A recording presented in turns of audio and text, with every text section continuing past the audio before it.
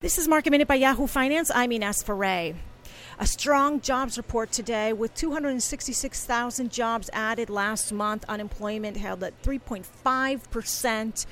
This is sending futures higher. Cloudera is surging in pre-market after beating on the top and bottom line, with the loss per share coming in narrower than what the street had expected. The company boosted its full-year guidance. CrowdStrike is up in pre-market after a loss per share coming in narrower than expected and its revenue coming in above expectations.